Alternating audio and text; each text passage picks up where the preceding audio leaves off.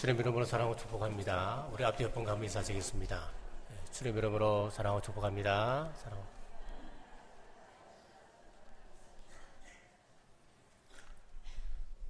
우리 민족의 고유명절인 추석이 있는 주간 화평케하는 자의 의미라고 하는 제목으로 하나님의 말씀을 선포하겠습니다. 우리는 전통을 소중히 지켜나가야 됩니다. 명절을 소홀히 여기거나 휴가 정도로 생각해서는 안 됩니다. 몇 해 전에 기독교인이 신앙을 이유로 시가되게 소홀히 했다고 하는 이유로 그것이 이혼 사유가 된다고 하는 판결을 내렸다는 기사가 실렸습니다. 우리는 뱀처럼 지혜로워야 합니다. 며칠 후면 추석인데 우리가 이 땅에서 신앙생활을 하며 이런 명절이 오게 되면 우리가 늘 갈등 가운데 빠지게 됩니다. 바로 재산 문제로 오는 갈등이지요. 힘든다고 그것을 외면하게 되면 너무 소극적으로 문제를 대하는 겁니다. 우리가 그리스도인으로서 어떻게 헤쳐나가야 될지 오늘 말씀 가운데 답을 찾으시길 바랍니다. 화가 두 사람이 마음의 평안이라고 하는 주제로 그림을 그렸습니다. 한 사람은 산속에 펼쳐져 있는 호수를 그렸습니다. 언덕한 달빛을 머금고 있는 잔잔한 호수를 그리는데 보는 사람들로 하여금 큰 마음의 평안을 누리게 했습니다. 또 한 사람은 높은 절벽 위에서 거대한 물보라를 일으키며 떨어지는 폭포를 그렸습니다. 그 폭포 옆에는 자작나무들이 숲을 이루고 있었고 자작나무 위에는 둥지를 짓고 새끼를 키우고 있는 로빈새 한 마리가 물보라에 온몸이 흠뻑 젖어 있는 상황에서도 조금의 미동도 없이 새끼를 돌보고 있는 그림이었습니다. 그러면은 이 두 그림 가운데 성경이 말씀하고 있는 진정한 마음의 평안은 어느 그림일까요? 우리 인생에는 끊임없이 폭포에 물줄기가 떨어져 있듯이 일도 많고 사건도 많고 또 풍파도 많습니다. 그래서 우리는 늘 긴장과 스트레스 속에 살아갑니다. 하지만 폭포 곁에서 폭포의 굉음과 그 모진 물보라를 이겨내며 새끼를 키우고 일상생활을 이어가는 로빈새처럼 환란 속에서 이루어내는 마음의 평정심이 바로 화평임을 그림은 우리에게 전해주고 있습니다. 가인과 아벨 이래 인류 역사는 전쟁의 역사라 해도 과언이 아닐 것입니다. 라이트 교수의 전쟁의 연구라고 하는 책에 의하면 1480년에서 1941년까지 460년 동안 서구 역사만 쭉 살펴봐도 큰 전쟁이 400번 이상 일어났다는 겁니다. 작은 전쟁까지 하면 수천 번의 전쟁이 일어났고 이 460년 동안 전쟁 없이 지나간 날은 겨우 3년에 불과하다라고 이야기를 하고 있습니다. 그들에게 왜 전쟁을 할 수밖에 없었냐 물어보면 한결같은 대답이 우리는 평화를 위하여서라고 대답하는데 이것은 모순된 인간의 실존이라고 하는 겁니다. 지금 이 한반도 내에도 전쟁과 갈등은 계속되고 있습니다. 북한의 핵 위협과 또 그 위협에 대처하기 위하여 사드 문제로 인하여서 우리나라는 러시아와 중국과 첨예한 대립을 하고 있습니다. 국내적으로는 진보와 보수 간에 또 새로운 갈등 문제로 이념 갈등으로 국론이 분열되고 있습니다. 또한 개인과 개인 사이에도 끊임없이 갈등과 불화가 생겨납니다. 가장 가까운 가정에서조차 평화가 없습니다. 부부 사이에 부모, 자식 간에 또 동기 간에 갈등과 미움과 다툼이 있습니다. 우리는 모두 마음으로는 평화를 원하는데 현실 속에서는 평화가 없습니다. 도대체 그 이유가 무엇일까요?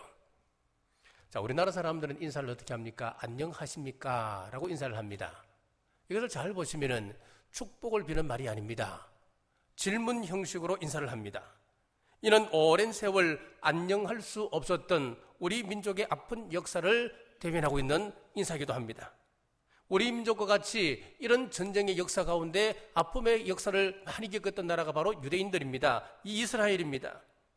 유대인들은 세계 어느 나라보다 많은 전쟁에 시달려왔습니다. 그래서 일편단심 그들이 원하는 것은 진정한 평화를 원하고 있습니다.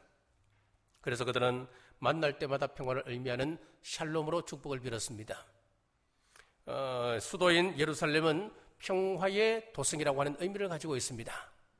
참 공교롭게도 북한의 평양도 평화의 도시라고 하는 의미를 가지고 있습니다. 참 모순된 이름이지요. 신약 성경에서 이 화평을 의미하는 인사는 에이레네라고 하는 인사입니다. 단어입니다. 이 에이레네가 신약 성경에만 80번 이상 기록되어져 있습니다. 본문에서 화평케 하는 자라고 하는 것은 화평을 만드는 사람, 영국어로 이야기하면 피스메이커라고 할 수 있습니다.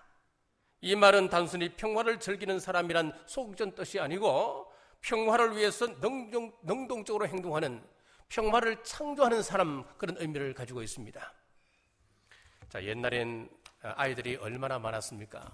우리가 살고 있는 황남동만 해도 아이들이 참 많았습니다. 학교 운동장에서 점심시간에 좀 놀려고 하면은 아이들이 부딪혀서 이 넓은 운동장 전체에서 그냥 아이들이 쏟아져 나오는 거예요. 놀 수가 없는 겁니다. 자, 요즘처럼 경쟁이 치열하지 않을 때였으니까 대부분 아이들은 방과 후에는 거의 다 놀았습니다. 자, 놀다 보면 간혹 싸움을 하곤 했지요. 그때 싸움을 대하는 동네 형들의 유형들이 몇 가지 있습니다. 자, 첫째는 싸움을 붙이고 싸움을 부채질하는 형이 있습니다. 자, 두 번째는 멀리서 그 싸움을 즐기는 형 또 있습니다. 세 번째는 어떻게 하든지 그 싸움을 말려보려고 하는 애쓰는 그런 유형을 또 가지고 있습니다. 싸움을 말리는 사람은 피스메이커, 싸움을 부채질하는 사람은 트러블 메이커라고 합니다. 오늘 본문에서 화평케 하는 자는 나이가 손해가 되어도 적극적으로 싸움을 막는 사람 피스메이커를 이야기합니다. 그럼 어떻게 우리가 화평케 하는 자가 될 수 있습니까? 자, 첫째, 먼저 우리는 하나님과 화목해야 합니다. 로마서 5장 1절 말씀입니다. 그러므로 우리가 믿음으로 의롭다 하심을 받았으니 우리 주 예수 그리스도로 말미암아 하나님과 화평을 누리자. 하나님과 관계 회복이 이 땅의 평화의 기초라고 하는 이야기입니다. 에덴 동산은 평화의 동산이었습니다. 죄가 없는 곳이었습니다. 그런데 죄가 들어옴으로 말미암아 선악과를 따먹게 되고 이 선악과로 말미암아 하나님과의 관계가 일시에 깨어져 버리고 말았습니다. 자, 이제 이 하나님과의 관계를 피하기 위해서 나무 밑에 숨는 존재가 되었습니다. 하나님과 친밀한 관계가 파괴된 것이지요. 이 단절된 관계를 회복시키기 위해서 예수 그리스도께서 이 땅에 오셨습니다. 그리고 십자가에서 화목제물이 되심으로 하나님과 인간 사이에 화목의 다리를 놓게 되었습니다. 우리는 예수 그리스도를 믿음으로 이 죄의 문제를 해결 안 받습니다. 하나님과의 관계에 들어갈 수가 있었습니다. 예수 그리스도 이 외에는 하나님과 화목할 수 있는 다른 방법이 우리에게 없다는 사실을 여러분 꼭 명심하시기를 바랍니다. 자, 두 번째는 이제 우리 자신과 화평을 이루어야 합니다. 요한복음 14장 27절에 보면은 평안을 너희에게 끼치노니 곧 나의 평안을 너희에게 주노라. 내가 너희에게 주는 것은 세상이 주는 것 같지 아니하니라. 너희는 마음에 근심도 말고 두려워하지도 말라. 하나님과의 관계가 회복되어지면 내 마음에 평안이 임한다는 겁니다. 하나님과의 관계가 깨어져 버리면은 우리 마음에는 미움과 원망만 남게 됩니다. 요수아 리프맨의 마음의 평안이라고 하는 책에 보면은 주인공 젊은이가 한 노인을 찾아가서 자기 마음의 소원을 말합니다. 첫째는 건강이고 둘째는 미모입니다. 세 번째는 재물이고 네 번째는 재능이고 다섯째는 권력이요 여섯 번째는 명예입니다 라고 이야기했을 때 그 노인이 말하기를 청년이여 그것이 자네를 만족시킬 수 있다고 생각하는가? 마음의 평안, 마음의 화평이 없다면 그것을 즐길 수가 없다네. 그렇습니다. 평안은 삶의 가장 기본적인 복입니다. 그런데 이 평안이 어디서 오는 겁니까? 사람과의 관계에서 오겠습니까? 아니면 물질에서 얻겠습니까? 아닙니다. 이것은 하나님으로부터 우리에게 오는 것입니다. 그래서 우리 주님께서는 너희는 마음에 근심도 말고 두려워하지도 말라 하셨습니다.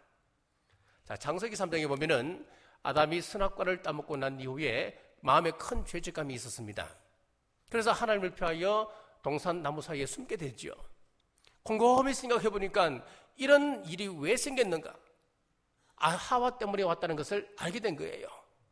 그래서 이 아담이 그 마음속에 하와를 향한 미움이 터기 시작했습니다. 하나님을 향하여 이렇게 항의하죠. 하나님께서 내게 주신 하와가 이것을 먹으라 해서 내가 먹었습니다. 이 말 속에는 이런 뜻이 들어가 있지요. 하나님, 하와를 왜 만드셨습니까? 왜 저에게 보내주셨습니까? 하나님께서 하와를 아담에게 보내주셨을 때에 아담이 기뻐하며 내 뼈 중에 뼈요 살 중에 살이라며 사랑을 고백했지 않습니까? 그러나 그 마음에 미움으로 가득 차게 될 때에 미움이 증오가 되고 분노가 자리를 잡더라는 이야기입니다. 오늘날 심리학자들은 인간을 파괴하는 가장 무서운 정신적인 요소가 바로 미움과 분노라고 이야기했습니다. 미움과 분노가 가득하면 먼저 내가 상합니다. 내 마음속에 분을 한번 품어보십시오. 미워하는 마음이 생겨보십시오. 어떻습니까? 먼저 내가 소화가 잘 안 되는 거예요. 잠이 잘 오지를 않습니다. 심장이 두근두근 뜁니다. 심한 통증을 느끼게 됩니다. 그래서 미움이 우리를 파괴한다고 하는 이야기입니다. 한 수도사가 사막에서 경건 훈련을 쌓기 위하여서 금식하며 고행을 하고 있습니다. 마귀가 찾아왔습니다. 이 사람을 넘어뜨리기 위해서 첫 번째는 음식을 가지고 시험을 했습니다. 그런데 이 수도사가 멋지게 그 시험을 이겨내었습니다. 두 번째는 성적인 유혹으로 찾아왔습니다. 이것도 멋지게 이겨내었습니다. 그리고 세 번째는 물질로 유혹하고 명예로 유혹하고 심지어는 공갈 협박까지 했습니다만은 잘 이겨내었습니다. 그리고 마지막으로 마귀가 그 사람 귀에다 대고 뭔가 소곤소곤 했는데 갑자기 이 수도사 얼굴이 창백해지며 부들부들 떨기를 시작한 겁니다. 무슨 이야기를 했을까요? 마귀가 여보시오, 당신 라이벌 아무개가 알렉산드리아의 주교가 되었다네. 그 이야기를 듣는 순간 그 마음속에 질투가 일어나기 시작하는 거예요. 내 심령에 미움이 가득 차고 내 마음속에 정오와 질투가 일어나고 요동치고 있게 되면 우리 마음의 평안이 사라집니다. 그래서 이 미움을 몰아내고 평안을 유지하는 방법은 우리 성령님뿐입니다. 성령님은 다른 사람을 귀하게 볼 수 있는 눈을 열어주시는 분입니다. 자, 미국 남북전쟁 때 로버트리라고 하는 존경받는 장군이 있었습니다. 그런데 이 사람 곁에는 화이트라고 하는 장군이 있었는데 항상 시시건건 반대하고 엄히하며 이 리 장군을 괴롭혔습니다. 한 번은 대통령이 로버트 리 장군에게 부탁을 했습니다. 국방장관을 누굴 쓰면 좋겠냐고 한번 추천해 달라고. 그때 이 리 장군이 두말하지 아니하고 서슴없이 화이트 장군을 추천했습니다. 자, 우리가 성령님에게 사로잡히게 되면은 다른 사람을 보는 눈이 달라집니다. 그 사람이 나를 욕하고 그 사람이 나를 미워하고 그 사람이 나를 싫어한다 해도 그 사람을 귀하게 볼 수가 있습니다. 여러분 마음속에 성령님의 기름 부으심의 역사가 있으므로 여러분 마음에 화평이 넘치길 주님의 이름으로 축복합니다. 자, 세 번째는 이웃과 화평을 누려야 됩니다. 자, 하나님과 화평을 누려야 된다 했지요. 두 번째는 내 자신과 화평을 누려야 됩니다. 세 번째는 이제 이웃으로 나아가야 됩니다. 로마서 12장 18절에 보면 할 수 있거든 너희로서는 모든 사람과 더불어 화목하라 그랬습니다. 사탄은 우리 성도들 사이에 분쟁을 일으키고 교제의 균열을 일으킵니다. 우리 세상에서는 내가 살아남으려면 경쟁에서 이겨야 된다고 이야기합니다. 상대를 견제해야 된다고 이야기합니다. 그러나 그게 아닙니다. 사실은 둘 다 살아야 잘 사는 것입니다. 가정에서, 교회에서, 이 사회나 이 국가에서도 마찬가지입니다. 서로를 인정하고 배려하는 풍토가 있어야 됩니다.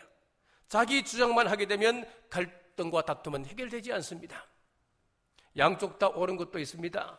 다 그럴 수도 있습니다. 중요한 것은 서로의 의견을 경청함으로 합의점을 찾고 화목을 위하여 양보할 수 있으면 우리가 양보하셔야 되는 겁니다. 그때 이것만큼은 주의하셔야 됩니다. 진리를 구부려서까지 우리가 화평을 이루려고 해서는 안 됩니다. 진리만은 절대로 우리가 포기할 수 없습니다.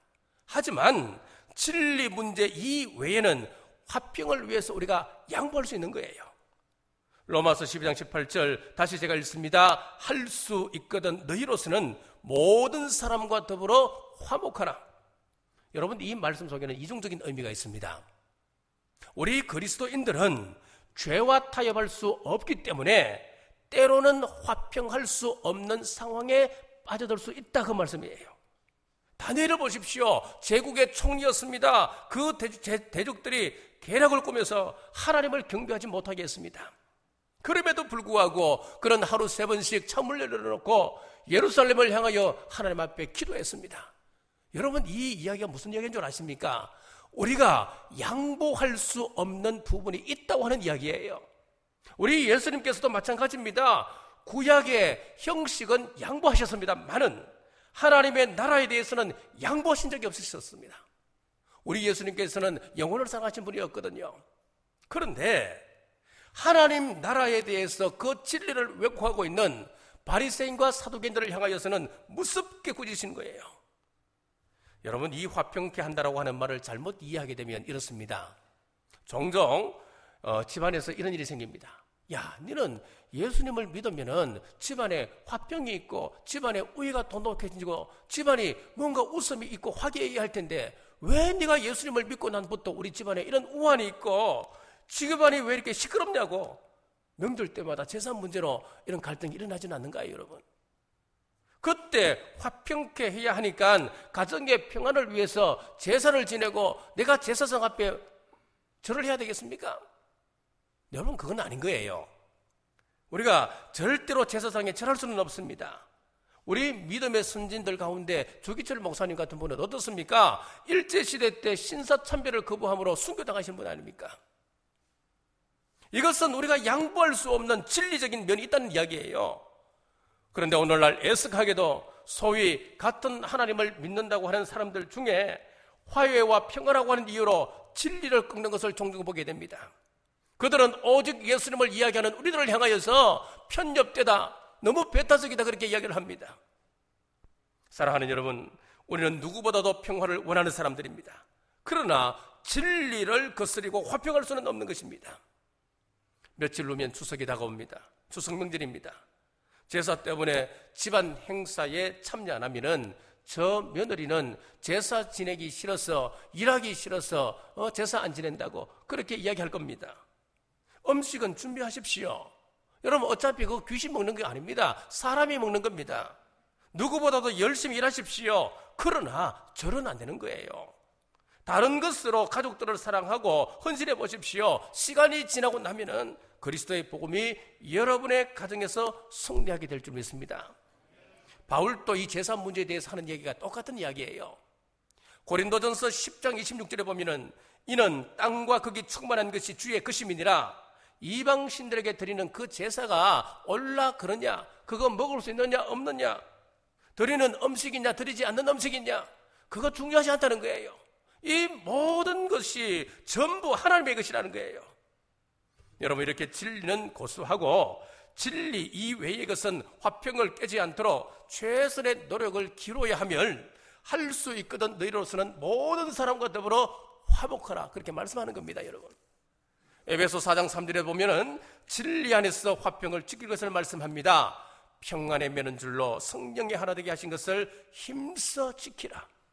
다른 말로 하면은 좋은 관계가 깨어지지 않도록 힘쓰라 그 말이에요. 자, 여기 힘써 지키라라고 하는 이 말은 헬라어로 보면 서푸다조라고 하는 단어를 씁니다. 이 서푸다조라고 하는 말은 이런 유래가 있습니다. 로마 시대 때는 피에 굶주린 그 백성들이 검투사 중 한 사람이 피를 흘리며 죽는 것을 즐기는 원정극장에서 그것을 이렇게 관람하는 것이 유행이었습니다. 자, 그러면 한번 보십시오. 그 원정극장에서 무기를 들고 싸우는 이 검투사 입장에서 보면은 이거는 비참한 것 아니겠습니까? 자, 이제 자기 순서가 됩니다. 칼을 들고 창을 들고 이제 원정극장에 들어갑니다. 그때 그 검투사를 조련시켰던 그 조교가 뒤에서 한마디를 하는 거예요. 서푸다조라고 이야기하는 거예요.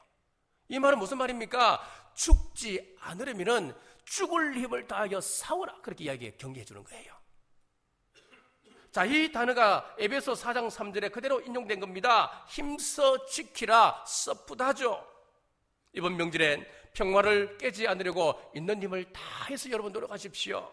진리 문제는 철저히 지키되 그 외에 내가 양보하며 화목을 위하여서 우리는 힘쓰시기를 주의 이름으로 축복합니다. 여러분, 우리 인간관계는 유리와 똑같다 그랬습니다. 이 유리라고 하는 것은 깨어지기 참 십상이거든요. 우정을 쌓는 데는 수십 년이 걸리지만은 그것을 깨는 데는 단 1분이면 족하다라고 하는 말도 있습니다. 여러분, 그만큼 우리 인간관계라고 하는 것은 자, 10년, 수십 년을 돈독하게 살았다 하더라도 그 한 번 깨는 것은 간단하다는 거예요. 쉽다는 거예요. 일찍이 야고보 사도는 트러블 메이커로 우리의 혀를 고발한 적이 있습니다. 혀를 함부로 사용하고 있기 때문에 인간 관계에서 화평이 깨진다고 그렇게 이야기합니다. 교회 안에서 자신의 견해를 너무 강력하게 주장하지 마십시오.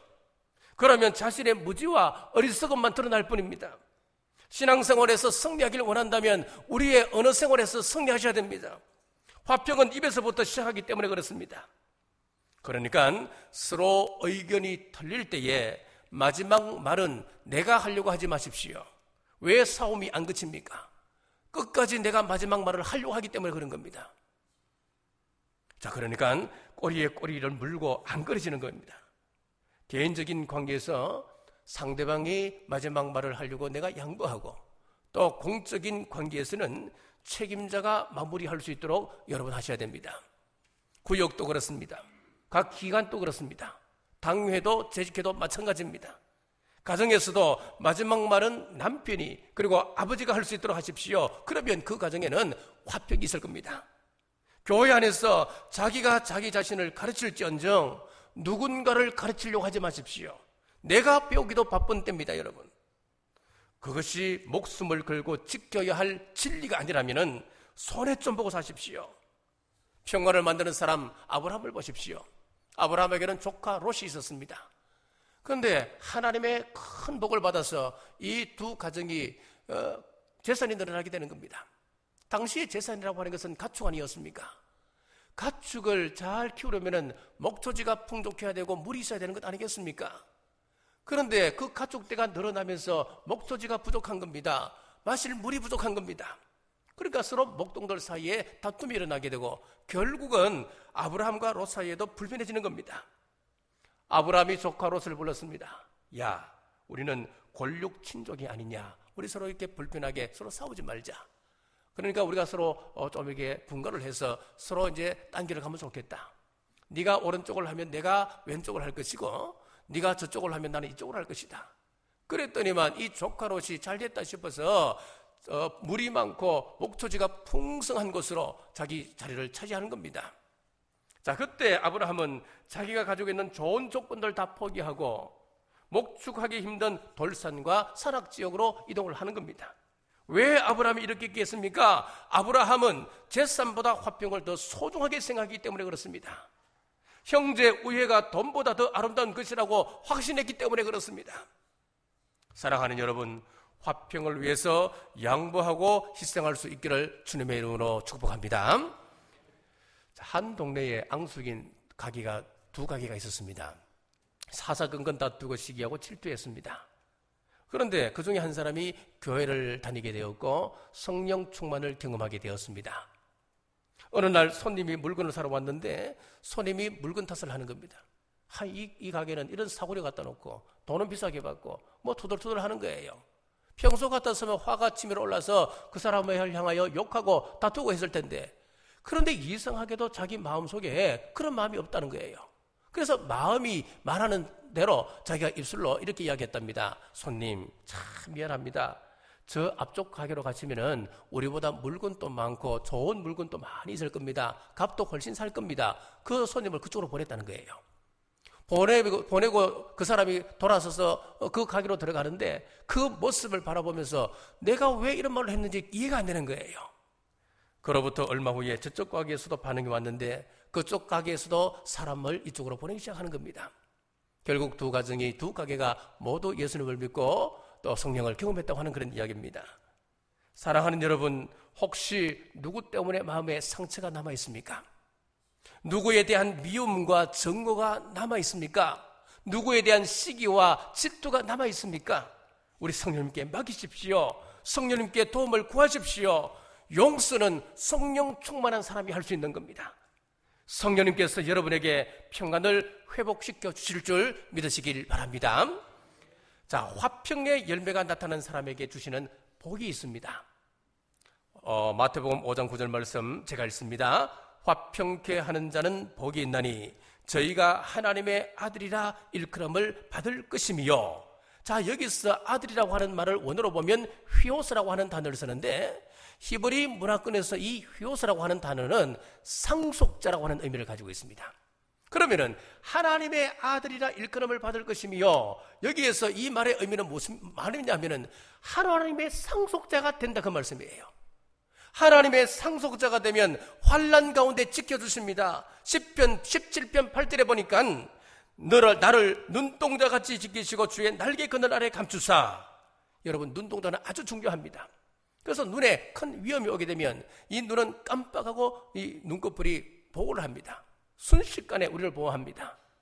보호도 치지요. 이 눈동자처럼 소중한 하나님의 아들, 딸, 하나님의 상속자가 되면은 큰 환난이 올 때 하나님은 우리를 절대적으로 보호해 주십니다. 어떻게 보호하시느냐 하면은 낮의 해가 밤의 달이 상하지도 못하게 하고 해치지도 못하게 한다 그랬습니다. 시편 121편 6절에 보니까 낮의 해가 너를 상하지 아니하며 밤의 달도 너를 해치지 아니하리로다. 자, 우리 속담에 온 6월 더위는 암소뿔을 무르게 하여 빠지게 한다 라고 하는 속담이 있습니다. 또 이런 속담도 있습니다. 온 6월에는 솔개의 그림자도 반갑다, 그런 말도 있습니다. 아니, 솔개가 얼마나 큽니까? 독수리처럼 큰 날개를 가진 것도 아니잖아요. 비둘기보다 조금 클까요? 그런 솔개가 하늘을 나를 때에 너무너무 덥기 때문에 그 그림자도 반갑다, 그런 의미거든요. 자, 이런 속담처럼 올 여름에는 굉장한 무더위가 왔었습니다. 하지만 중동에 비하면 우리나라는 아무것도 아닙니다. 경주가 올해 40도를 기록했습니다. 그래서 최고를 기록했어요. 그런데 이 중동 지역 사막에 가면은 50도를 넘습니다. 여러분, 그 50도가 넘는 사막 한가운데서 우리가 그늘 한 곳 하나 없는 곳에서 어떻게 살아남을 수 있습니까? 살아남을 수 없는 거예요. 해가 우리를 해치는 겁니다. 자, 밤의 달도 사람을 해칩니다. 밤에는 기온이 급속히 떨어집니다. 영하로 떨어지죠. 옷이 없으면 그 사람은 얼어 죽습니다. 자, 여기서 내리쬐는 그 달빛은 사람들로 하여금 현기증을 유발하고 미치게 한다는 거예요. 그래서 우리 정신병자를 영어로 뭐라고 이야기하느냐 하면 루나틱이라 그러거든요. 이 왜 루나틱이라 그러냐면은, 자, 이 달신을 뭐라고 하냐면 루나라 그래요. 그러면 달신에 틱을 붙여서 루나틱 그렇게 되는 거예요. 그럼 왜 달신이 정신병자라고 하는 말에 응원이 될까? 사막을 여행하는 사람이 야영을 하게 되면은 내리쬐는 그 달빛을 쭉 바라보면 막 미쳐가기 시작한다는 거예요. 자, 우리가 하나님의 상속자가 되면은 성경은 분명히 말씀합니다. 낮의 해가 너를 상하지 않게 하고 밤의 달도 너를 해치지 못하게 하신다 약속하셨습니다. 사랑하는 여러분, 먼저 하나님과 화목하시고, 둘째는 나 자신과 화목하십시오. 그리고 세 번째는 이웃과 적극적으로 화평을 실천하십시오. 그러면 낮의 해가 우리를 해치 못합니다. 밤의 달이 우리를 상하지 못하게 하십니다. 이번 명절날 적극적으로 부모, 형제, 동기 간의 화평을 도모하셔서 삶 속에 예수 그리스도의 사랑을 실천하는, 또 전하시는 여러분 되시길 주님의 이름으로 축복합니다. 기도하겠습니다. 하나님, 오늘 화평케 하는 자의 의미란 제목으로 말씀 나누게 하심 감사합니다. 이 화평이 얼마나 소중한지, 이 화평을 위하여 하나님께서 친히 인간이 되셔서 인간의 몸을 입으시고 죄의 문제를 해결함으로 하나님과의 관계를 회복하셨습니다. 또 우리에게 내적 평안과 인간관계 속에서 평안을 명령하셨습니다. 신앙의 본질이 아니면 화평을 위하여 좀 손해봐도 양보하는 저희들 되게 하여 주옵소서. 이것은 성령님께서 힘주시지 않으면 불가능합니다. 늘 성령 충만을 위하여 기도하는 저희들 되어서 화평의 열매를 맺는 우리 남북의 온 성도들 되게 인도하여 주옵소서. 며칠 후면 추석입니다. 복된 명절 되도록 이 나라를 지켜 주옵소서. 고향 땅을 찾습니다. 복된 만남 되도록 인도하시고 오고 가는 모든 걸음 위에 함께 하셔서 어려움 당치 않게 하여 주옵소서. 예수님 이름으로 간절히 기도드리옵나이다.